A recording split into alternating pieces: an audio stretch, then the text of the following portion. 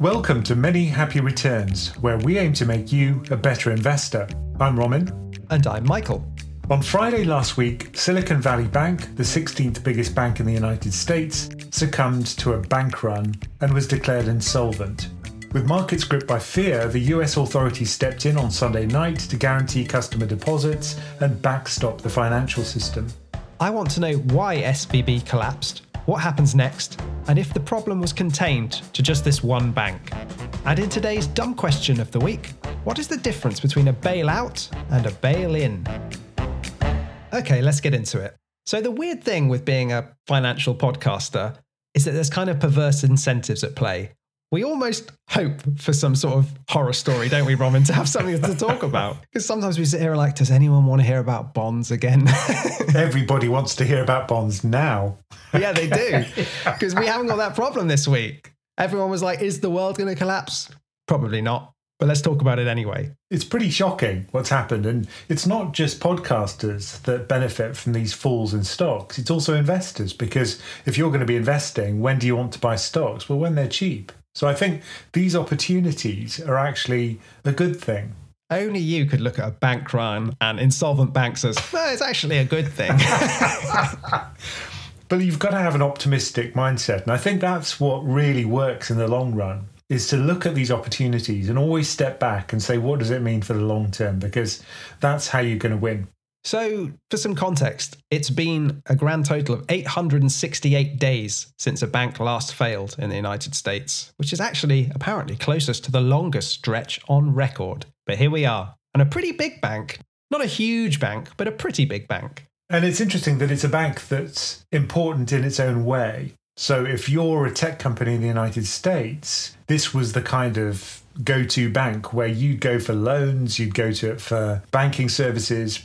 And in the UK as well, if you had difficulty getting a bank account with your standard banks, you'd go for Silicon Valley Bank UK. Yeah, I heard it described as this was a very normal bank run on a very unusual bank. Which had very special circumstances, which meant that its deposits got eroded over time. So I think there's some specific problems with this bank, but there are more general problems, as we'll discuss later, which could be common to other banks. Okay, so let's step back. And to begin with, what was Silicon Valley Bank, SVB? So it hasn't existed that long. It was only set up in the 80s, 1983. And it was specifically crafted to tailor its services to the tech sector in Silicon Valley.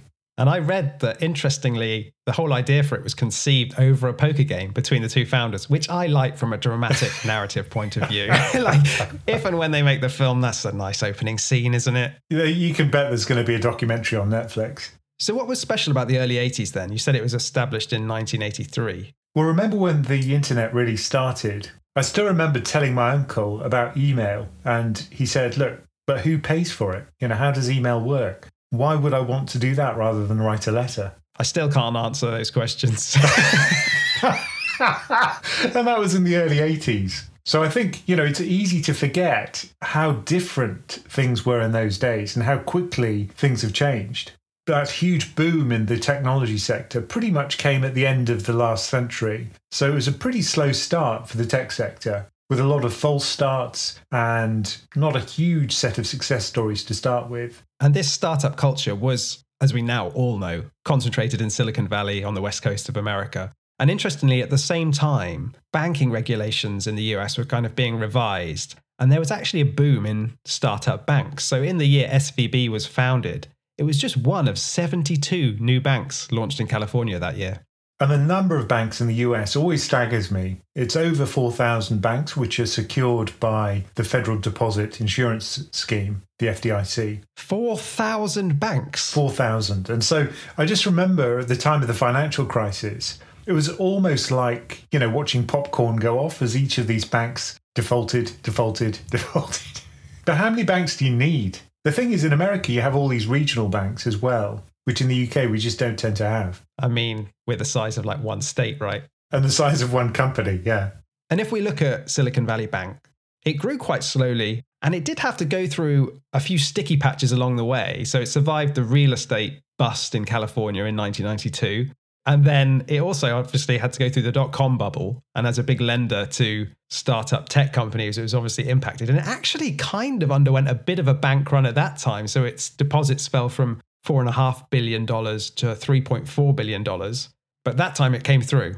Well, maybe that time it was also smaller. So at the time, its entire deposit base was around 4 billion, 5 billion. So pretty small in comparison to today. It was small, and also interest rates weren't being whacked up. True, yeah. But you're right that it was a small bank back then in the dot-com era. But now it's, not so small. It's the 16th biggest, which in a country with 4,000 odd banks puts it in the top leagues, doesn't it? Yeah, that's true. And it's also very concentrated in one sector in one country. So it doesn't have a very diversified deposit base, didn't have. And that was a problem, as it turned out.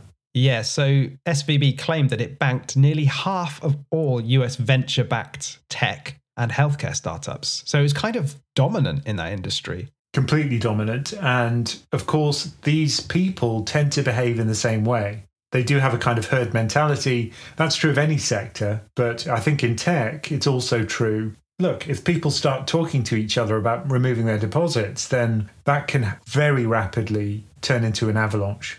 I mean, I think the important thing to remember is that no bank is immune to a bank run if it gets started. But the question is, how does it get started, right?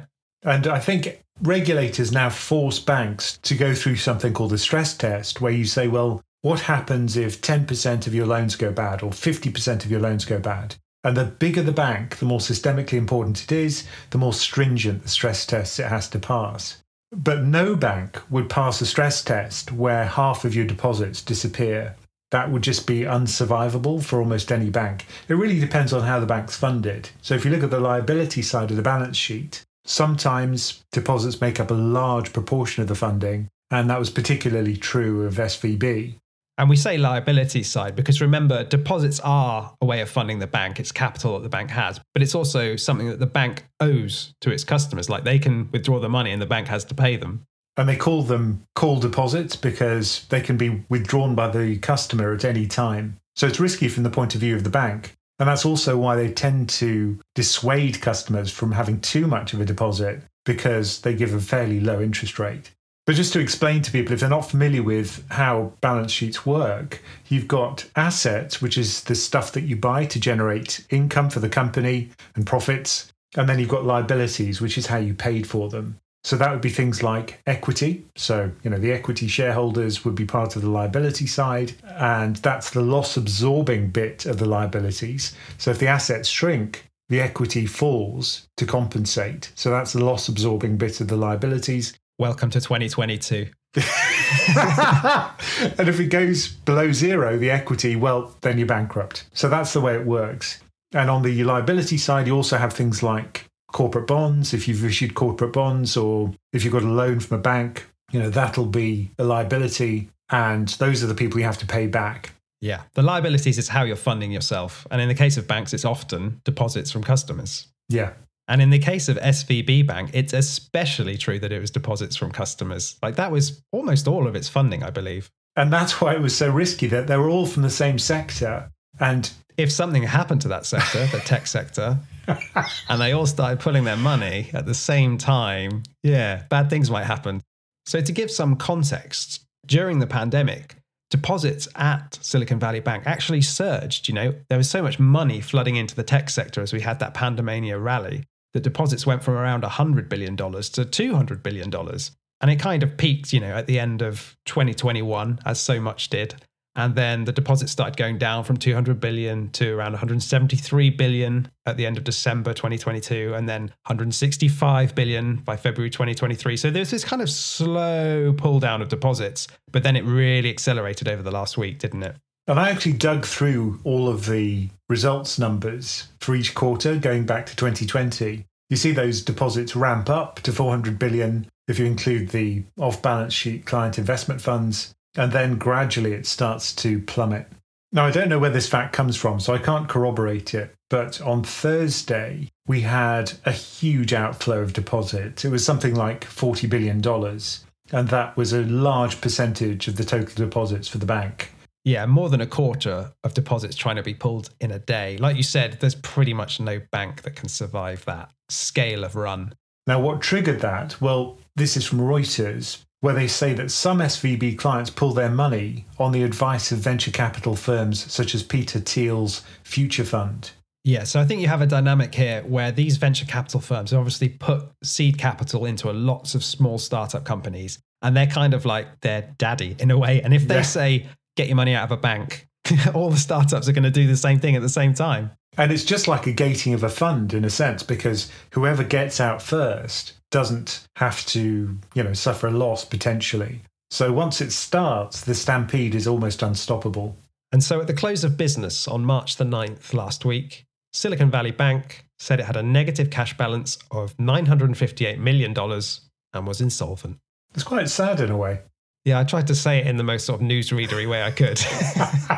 And at that point, the Federal Deposit Insurance Corporation steps in as receiver and sort of takes over the bank, or what's left of it. Now, but the question here is, well, why was there a run on the bank? We say, okay, venture capital firms may have sort of pushed all their companies to run at the same time, but why did they do that? And I think it's interesting what went on behind the scenes here. So we said there was this big run-up of deposits during the pandemic, and then they had all this cash, all this excess liquidity at the bank, and they had to do something with that, didn't they? So what do? You've got this flood of venture capital cash coming to you via these startups, and your balance sheet's getting bigger and bigger on the liability side. What are you going to do with it? Well, they actually did the right thing, kind of, which is to put the money into something safe, which is US Treasuries. But they went for very long duration US Treasuries. So the average duration of their portfolio by the fourth quarter of 2022 was around 6 or 7 years, which isn't huge, but that's fairly chunky duration.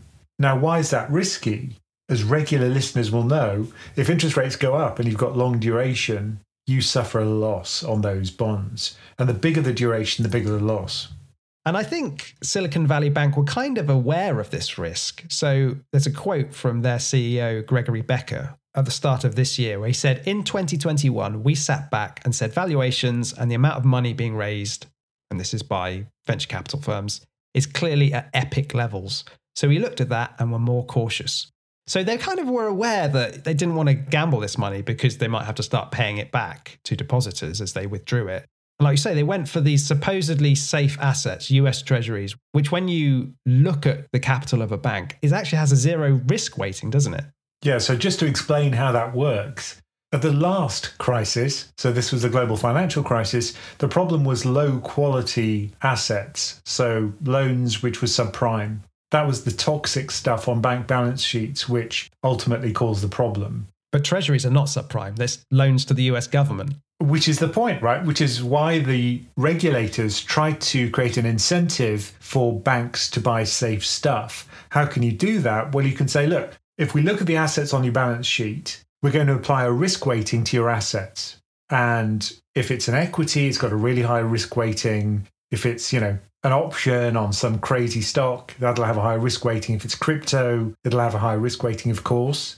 But if it's a treasury, zero. It has zero risk weighting. In other words, it's invisible in terms of asset risk from the point of view of the regulator. Which is interesting because, okay, maybe it has zero credit risk. The US government, touch wood, is not going to default, but we'll see later this year. But it does have interest rate risk, though, especially these long duration ones. A lot in this case, yeah. So I think as long as you hold these assets to maturity, not a problem. And the same's true if you held single bonds during this big bond sell-off. As long as you were willing to hold it to maturity, you don't care because you'll get your 100 back. It's not like the US government's going to default. But if something happens en route, which means you have to sell those assets, well, you're going to crystallize that loss. So what it sounds like is that there's a maturity mismatch, to use some jargon here. So their liabilities, the deposits, are at zero duration, basically. They might just need to be paid out at any time. Whereas their assets, these long duration treasuries, have a duration of over 6 years. So therefore, when interest rates go up, the liabilities side of their balance sheet doesn't move, but the assets are falling in value, right? So why didn't they hedge this risk? Because a bank can hedge interest rate risk, can't it? So you could have taken out an interest rate swap, which means you turn your fixed maturity bonds into effectively floating rate bonds, which have zero duration. And some risk departments would have done that when they saw the huge duration risk of the portfolio. Now, it should be said that banks always do maturity transformation. That's one of their roles. And typically it's because they borrow in the kind of short-term market or via deposits, which are short-term, and then they lend in the kind of longer-term bank loan market, if you like. And in this case, they actually bought lots of treasuries. And mortgage-backed securities. And mortgage-backed securities, yeah. And that was the problem, right? They didn't think about the risk that interest rates would rise, which clearly they should have. And it's interesting you mentioned that if you hold these securities to maturity, these treasuries, these mortgage-backed securities, all is fine, right? You get your principal back when the bond matures, you can pay back your depositors, everything's good. And as I understand it, in banking, there's kind of a division between held to maturity securities. So what you're saying is, I'm not ever going to sell this stuff. It's sitting on my balance sheet, but don't worry about it if it's falling in value. I'm holding whatever happens. And then available for sale securities, which are constantly being marked to market. So if it's available for sale, the actual description of the losses that you make goes into a kind of appendix of your annual results. It doesn't go into the income statement, the main income statement. And of course, the assumption is that everything will be fine and that you can hold these things to maturity if you need to. But if you suddenly have a loss of deposits, then this is the kind of environment in which you might be forced to sell those treasuries. So if you are going to be hedging this stuff, you'd at least interest rate hedge the AFS, the available for sale bonds, at least some of them. So what's quite interesting is if we say, okay, why did this bank run get started? Why did everyone get spooked? It's probably because if you looked at the balance sheet and you did mark all these treasuries and mortgage-backed securities to market, if you said, what are they actually worth right now? The bank, if you'd done that, was actually insolvent at the end of last year. But of course, that's not how the balance sheet works. But even if you looked at the available for sale securities, you'd have seen the 2 billion-ish loss, which they had on that part of their treasury holdings. And that's what was realised. So they announced that 1.8 billion loss on March the 8th, which was Wednesday.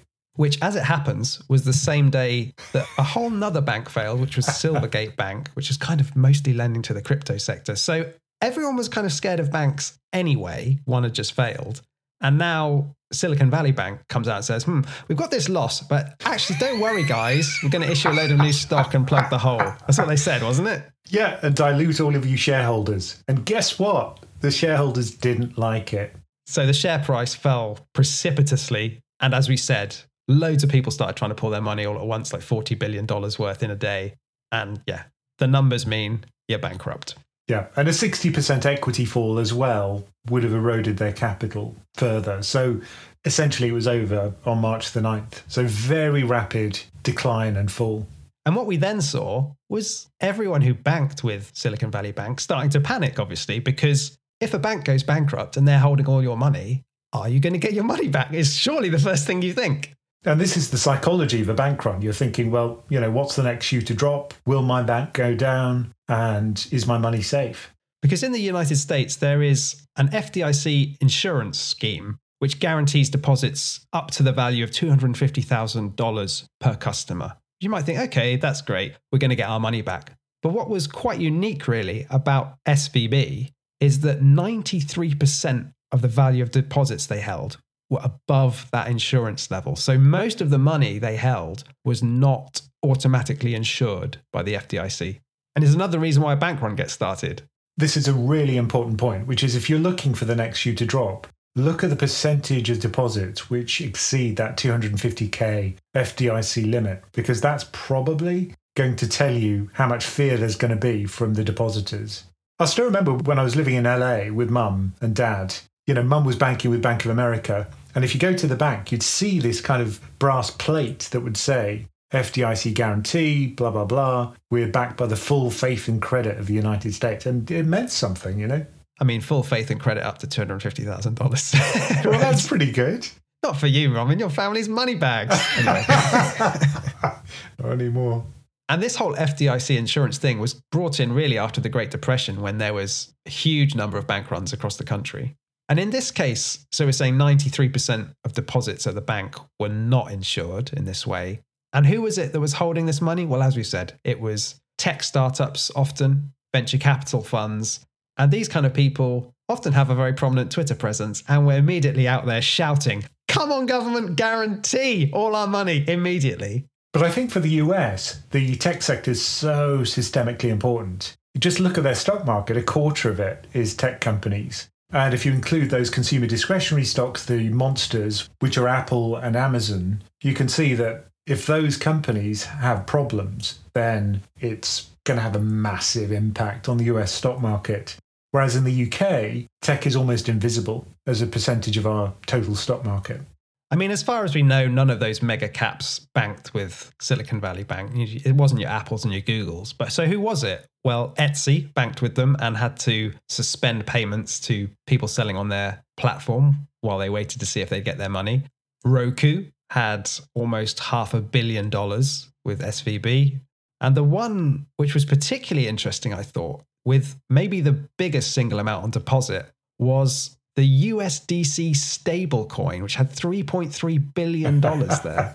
I just love the tweet from the CEO, which basically said, yep, it's difficult to take your money out right now because our deposits are frozen while the banks are shut. But on Monday, when the banks open, everything will be fine.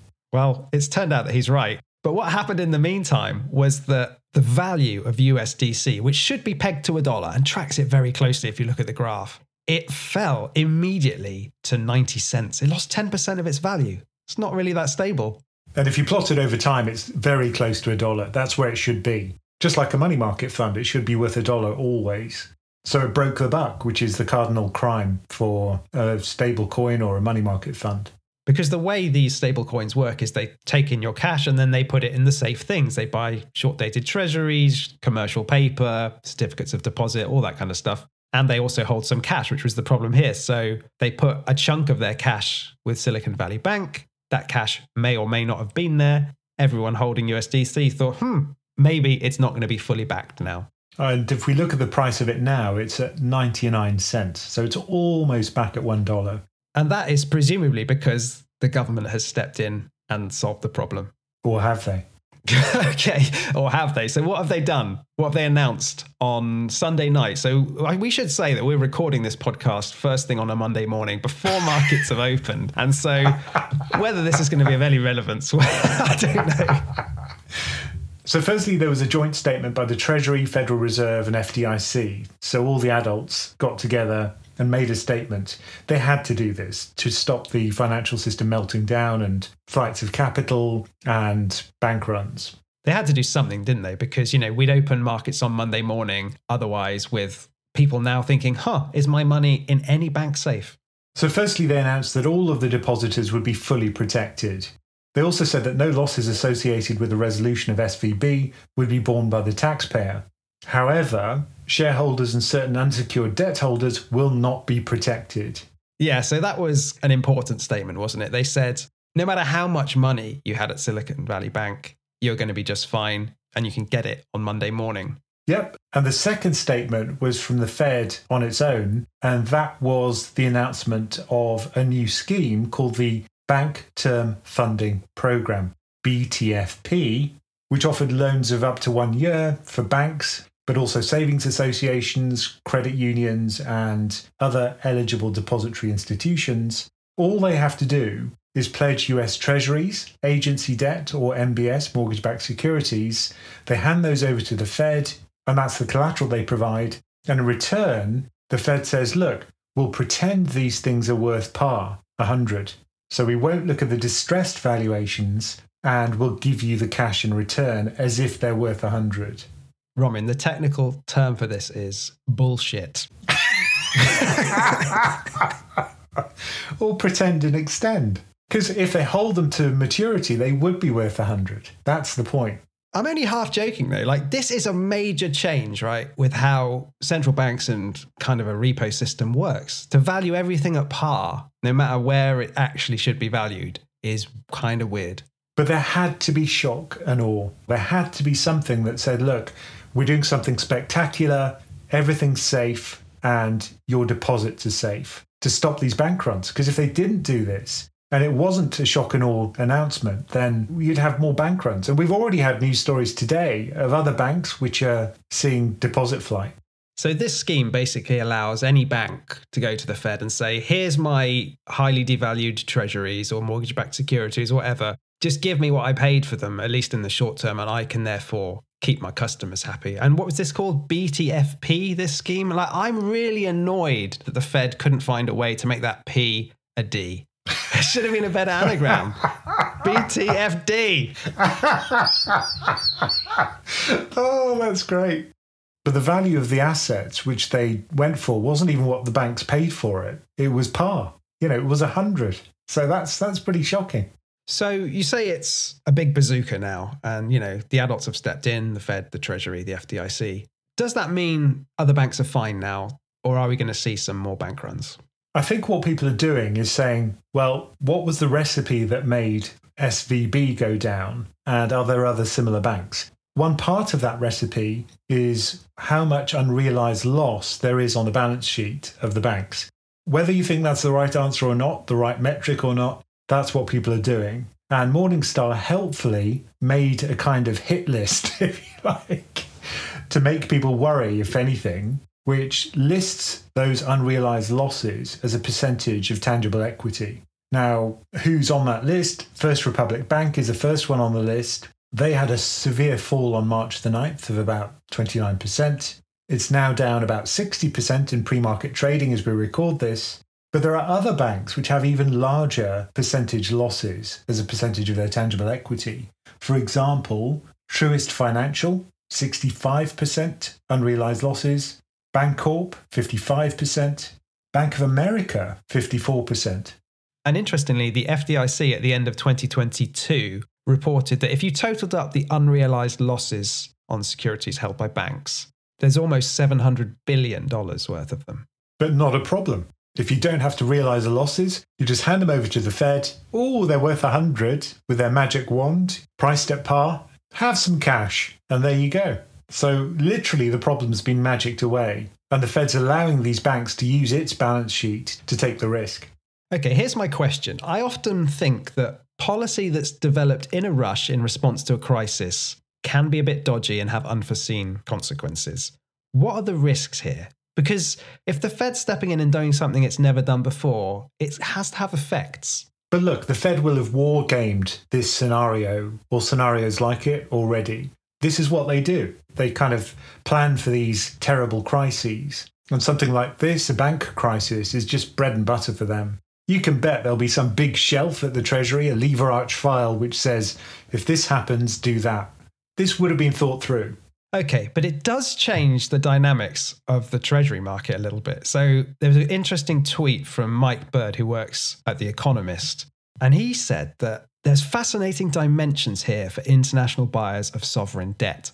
The choice between a long US Treasury and a gilt or bund yesterday was what they offered in terms of return, currency risk, and potential hedging costs. Like, that was what you were weighing up as an investor. But if you expect this new Fed facility to persist, or even just to be resurrected during future crises, then a long US Treasury has just become very different. It is now a fixed income product paired with a sort of duration insurance product pegged to its par rather than face value. And you might say, oh, well, that's fine. Most people can't access this facility. It's just banks. But of course, banks can buy your treasuries off you.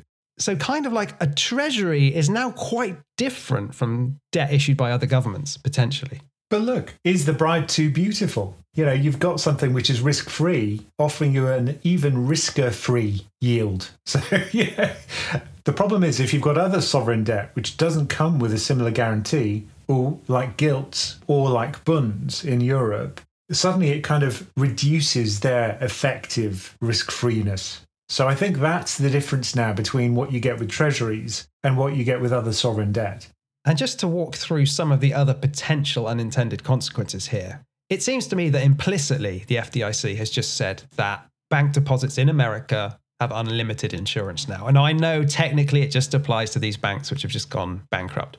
But if another bank goes bankrupt next week, are they not going to do the same thing? Everyone's going to assume they're going to do the same thing. So does that create any moral hazard risks? Well, that's the problem, I think, one of the problems. And it'll be really interesting to see whether the default rate in other banks will pick up, particularly for these regional banks. If it's a loss on treasuries, that won't be the cause of the bankruptcy. If it's just a run on the bank, then will they be allowed to go to the wall? If it's a poorly managed bank and it's got nothing to do with a loss on their treasuries, my guess is that they'd still be allowed to fail.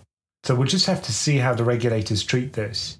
But in terms of a customer who's making a deposit, if I have a huge amount of money, I'm an ultra high worth individual or I'm a business, I potentially no longer have to think about counterparty risk, right, when it comes to bank. Now, you might say customers are not in a position to do that anyway. They can't easily look at a bank balance sheet and weigh up, are they safe enough for me to go way above that deposit insurance limit? But if there's now no deposit insurance limit, you can just bung it all in whatever bank you want, right? Whoever's offering you the best interest rate, who cares about risk? Put it anywhere. Certainly for systemically important banks, they probably are the kind of core of the banking system. And so they're probably the safest. And what I think might happen is people will be much more likely to put their deposits with the systemically important banks now, just in case. I think that would have been the case if they hadn't done this unlimited guarantee. But now there's no incentive to do that, right? Well, there is an incentive, I think, which is this distinction. If it's a loss due to the treasuries losing value, then you're covered. So that list from Morningstar isn't as meaningful anymore. But if it's just a dodgy bank which doesn't do its risk management properly, then yeah, there's still a risk. But would the US government ever really make depositors face a haircut and not make them whole in the event of a bank failure? I don't think they would. And that's the precedent we've set here. But I think the order of precedence is a good one. You value the depositors above the investors. Investors know they're taking a risk when they buy into the capital structure of a bank, whether that's its stock, whether it's its bonds or its preferred shares or whatever part of the capital structure you buy. That comes with a risk. So I think one of the consequences for this, which is important from investors' point of view, is that if you know these bail-ins can happen, you should be compensated with extra return. And that's because you could get converted into, the bag holder when one of these things goes wrong. Yeah, that's what's interesting to me, because before this stuff happened yesterday, in theory, bondholders, like the people who hold the bank's debt, and depositors were both unsecured creditors of the bank to be treated equally, right, in liquidation proceedings. But now it's clear that bondholders are subordinate to depositors, like depositors come first. Now, I think that's right, but that wasn't officially the position before this. And I think there'll be a big distinction between secured bonds, where the bank takes some of its assets and says, look, if things go wrong, we'll sell these assets and make you whole. And unsecured bonds, which a lot of the debt is unsecured. You'll see senior unsecured when you look at the actual description of the bond. That'll be worth a lot less, or at least it'll have to carry a much higher coupon to make people want to buy it. So there will be differences in terms of pricing of risk as a result of this. There's no question about that. And I think it'll mean that banks will become less profitable, because if their cost of capital is higher, which it probably will be now, that's going to reduce their net interest margin and ultimately reduce their returns. And what's interesting about the FDIC deposit insurance scheme, the way that's funded is through a levy on banks, right? It's not actually taxpayer money. If they're now talking about bigger protections for depositors, again, maybe that means higher levies on all the other banks, which tends to get passed on to the customers, right? Yeah, or it makes the bank less profitable. Either way, it's not good. One other question that seems to be asked a lot now is, was the regulator at fault here, or the way that regulation was drafted to allow this bank to fail? It's funny because SVB was just on the cusp of going up a notch in terms of its regulation, because it had just enough in deposits. It was just getting to the point where it would have had more stringent stress tests. Now, I don't know whether those stress tests would have included things like you've got a highly concentrated sector exposure for your deposits. I don't know if that was on the radar for the Fed. It will be now. I'm almost sure. Well, we always fight the last crisis, don't we? That's right. So this probably won't happen again in the same way. What I read was that the regulation was designed to fight the 2008 crisis, right? So stress tests were clearly designed to look for scenarios where there was bad credit, like subprime loans. But there weren't so many tests for what happens to banks if interest rates just rise at the fastest pace we've seen in decades. And the same's true of the UK, where we had that huge problem with LDI, liability-driven investing, which was another live stream I had to do. So, if anything, please solve these problems, because I don't want to do more live streams on Sunday evening. And all of these are financial problems of our own creation. They're kind of imaginary, financy stuff. They're not real crises in the sense that there's a huge natural disaster or some kind of disease which wipes out a large proportion of the population. I think all of these are kind of self-created problems. Like money itself. And in terms of systemic risk here, it was clear that before this all happened, Silicon Valley Bank was not classed as a systemically important bank and therefore had lower levels of regulation. And now, after its demise, it kind of has been classed as a systemically important bank, purely for the reason that they wouldn't have been allowed to do this big Fed, Treasury, FDIC rescue package without saying, yep, this is systemically important. Yeah, I thought this was a bit like the Victoria Cross. It's a medal that you can award posthumously. Congratulations, you lost the game, but look, now we recognise you. You were important after all. Yeah. So ticking that box to say it's systemically important was kind of a bureaucratic thing. But are there any genuine risks of contagion here, either to the wider financial system in the US or around the world? Often we see when banks fall, the authorities come out with these big schemes. Everyone says, okay, they've saved the day.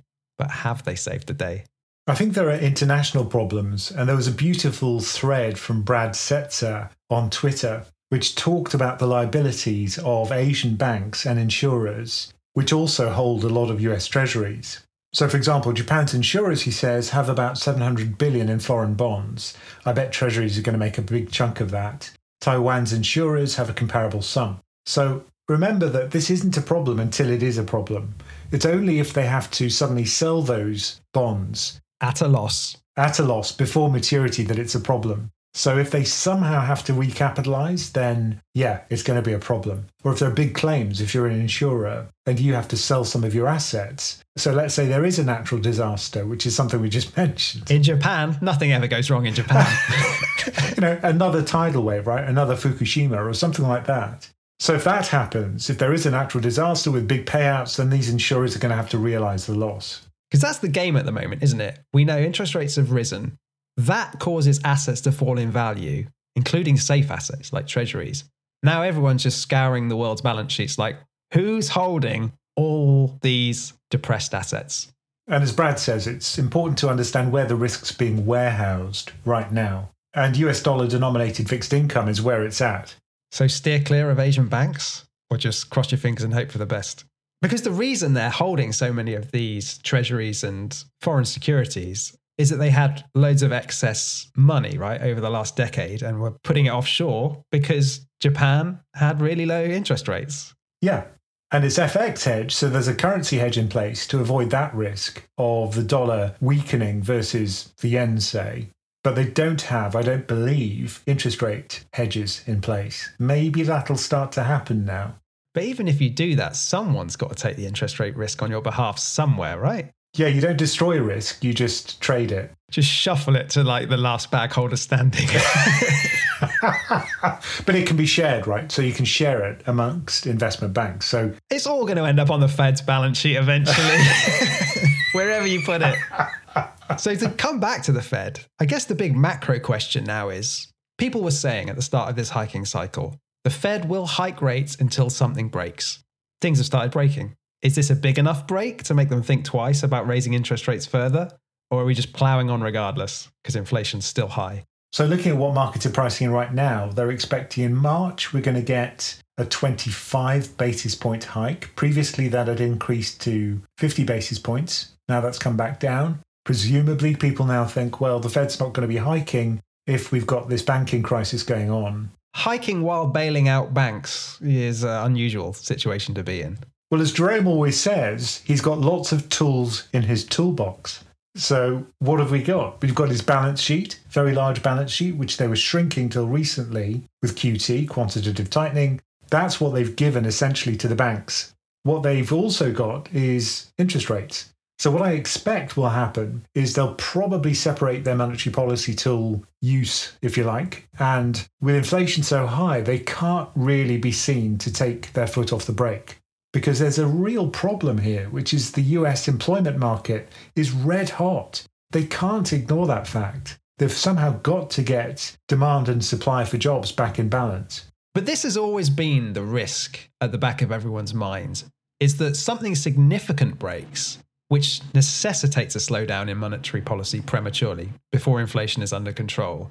And that is the kind of thing that could keep inflation high. Like if something really bad came out of this, there was big contagion, major banks got into trouble or whatever it might be, then that is the kind of thing that could cause them to sort of think twice. Yeah, I think it'll definitely have an effect on their rate policy. They will be less aggressive than they would have been, probably.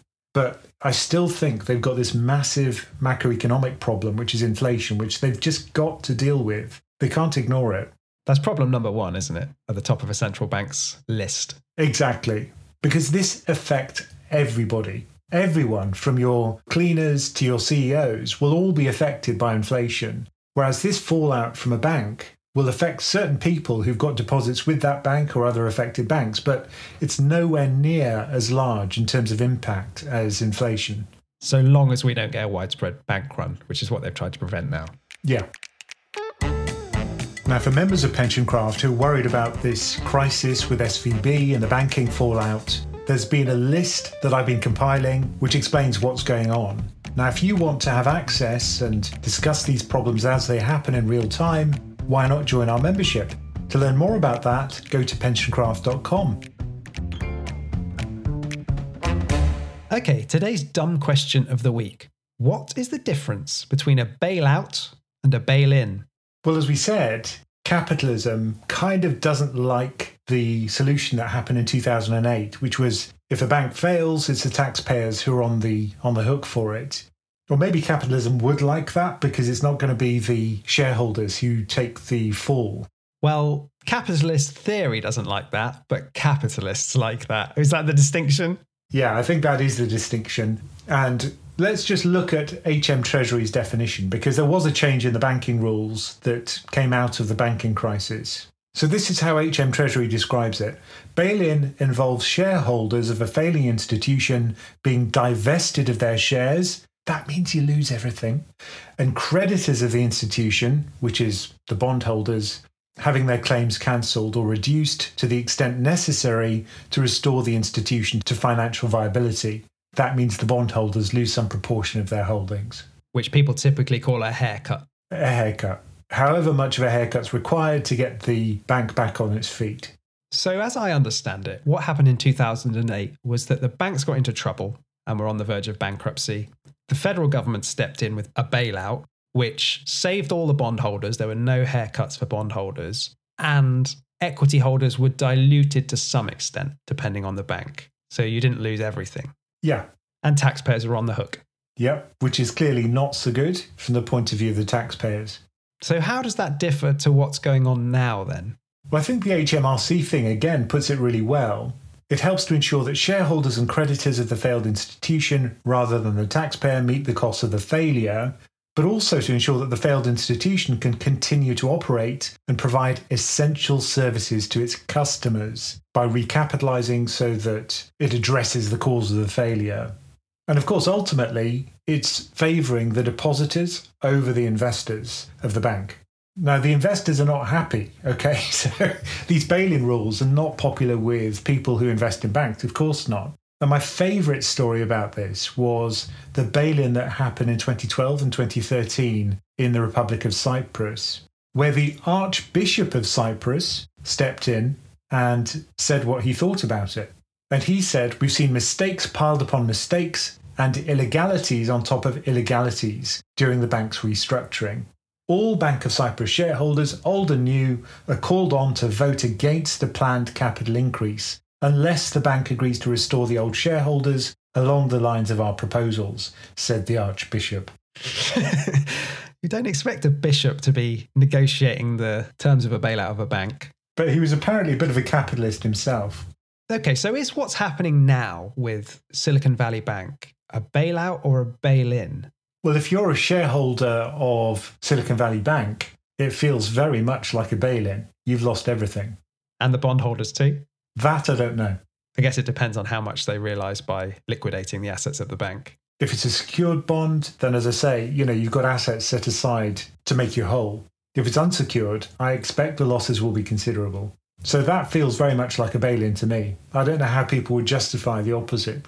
Well, it's interesting because a lot of people I respect and listen to on finance kind of disagree about whether this is a bailout. So Noah Smith, the economist who I like to read, he says, this is not a bailout at all. It's not taxpayer funded. It doesn't mean SVB will continue to exist, and SVB's management will be looking for a new job.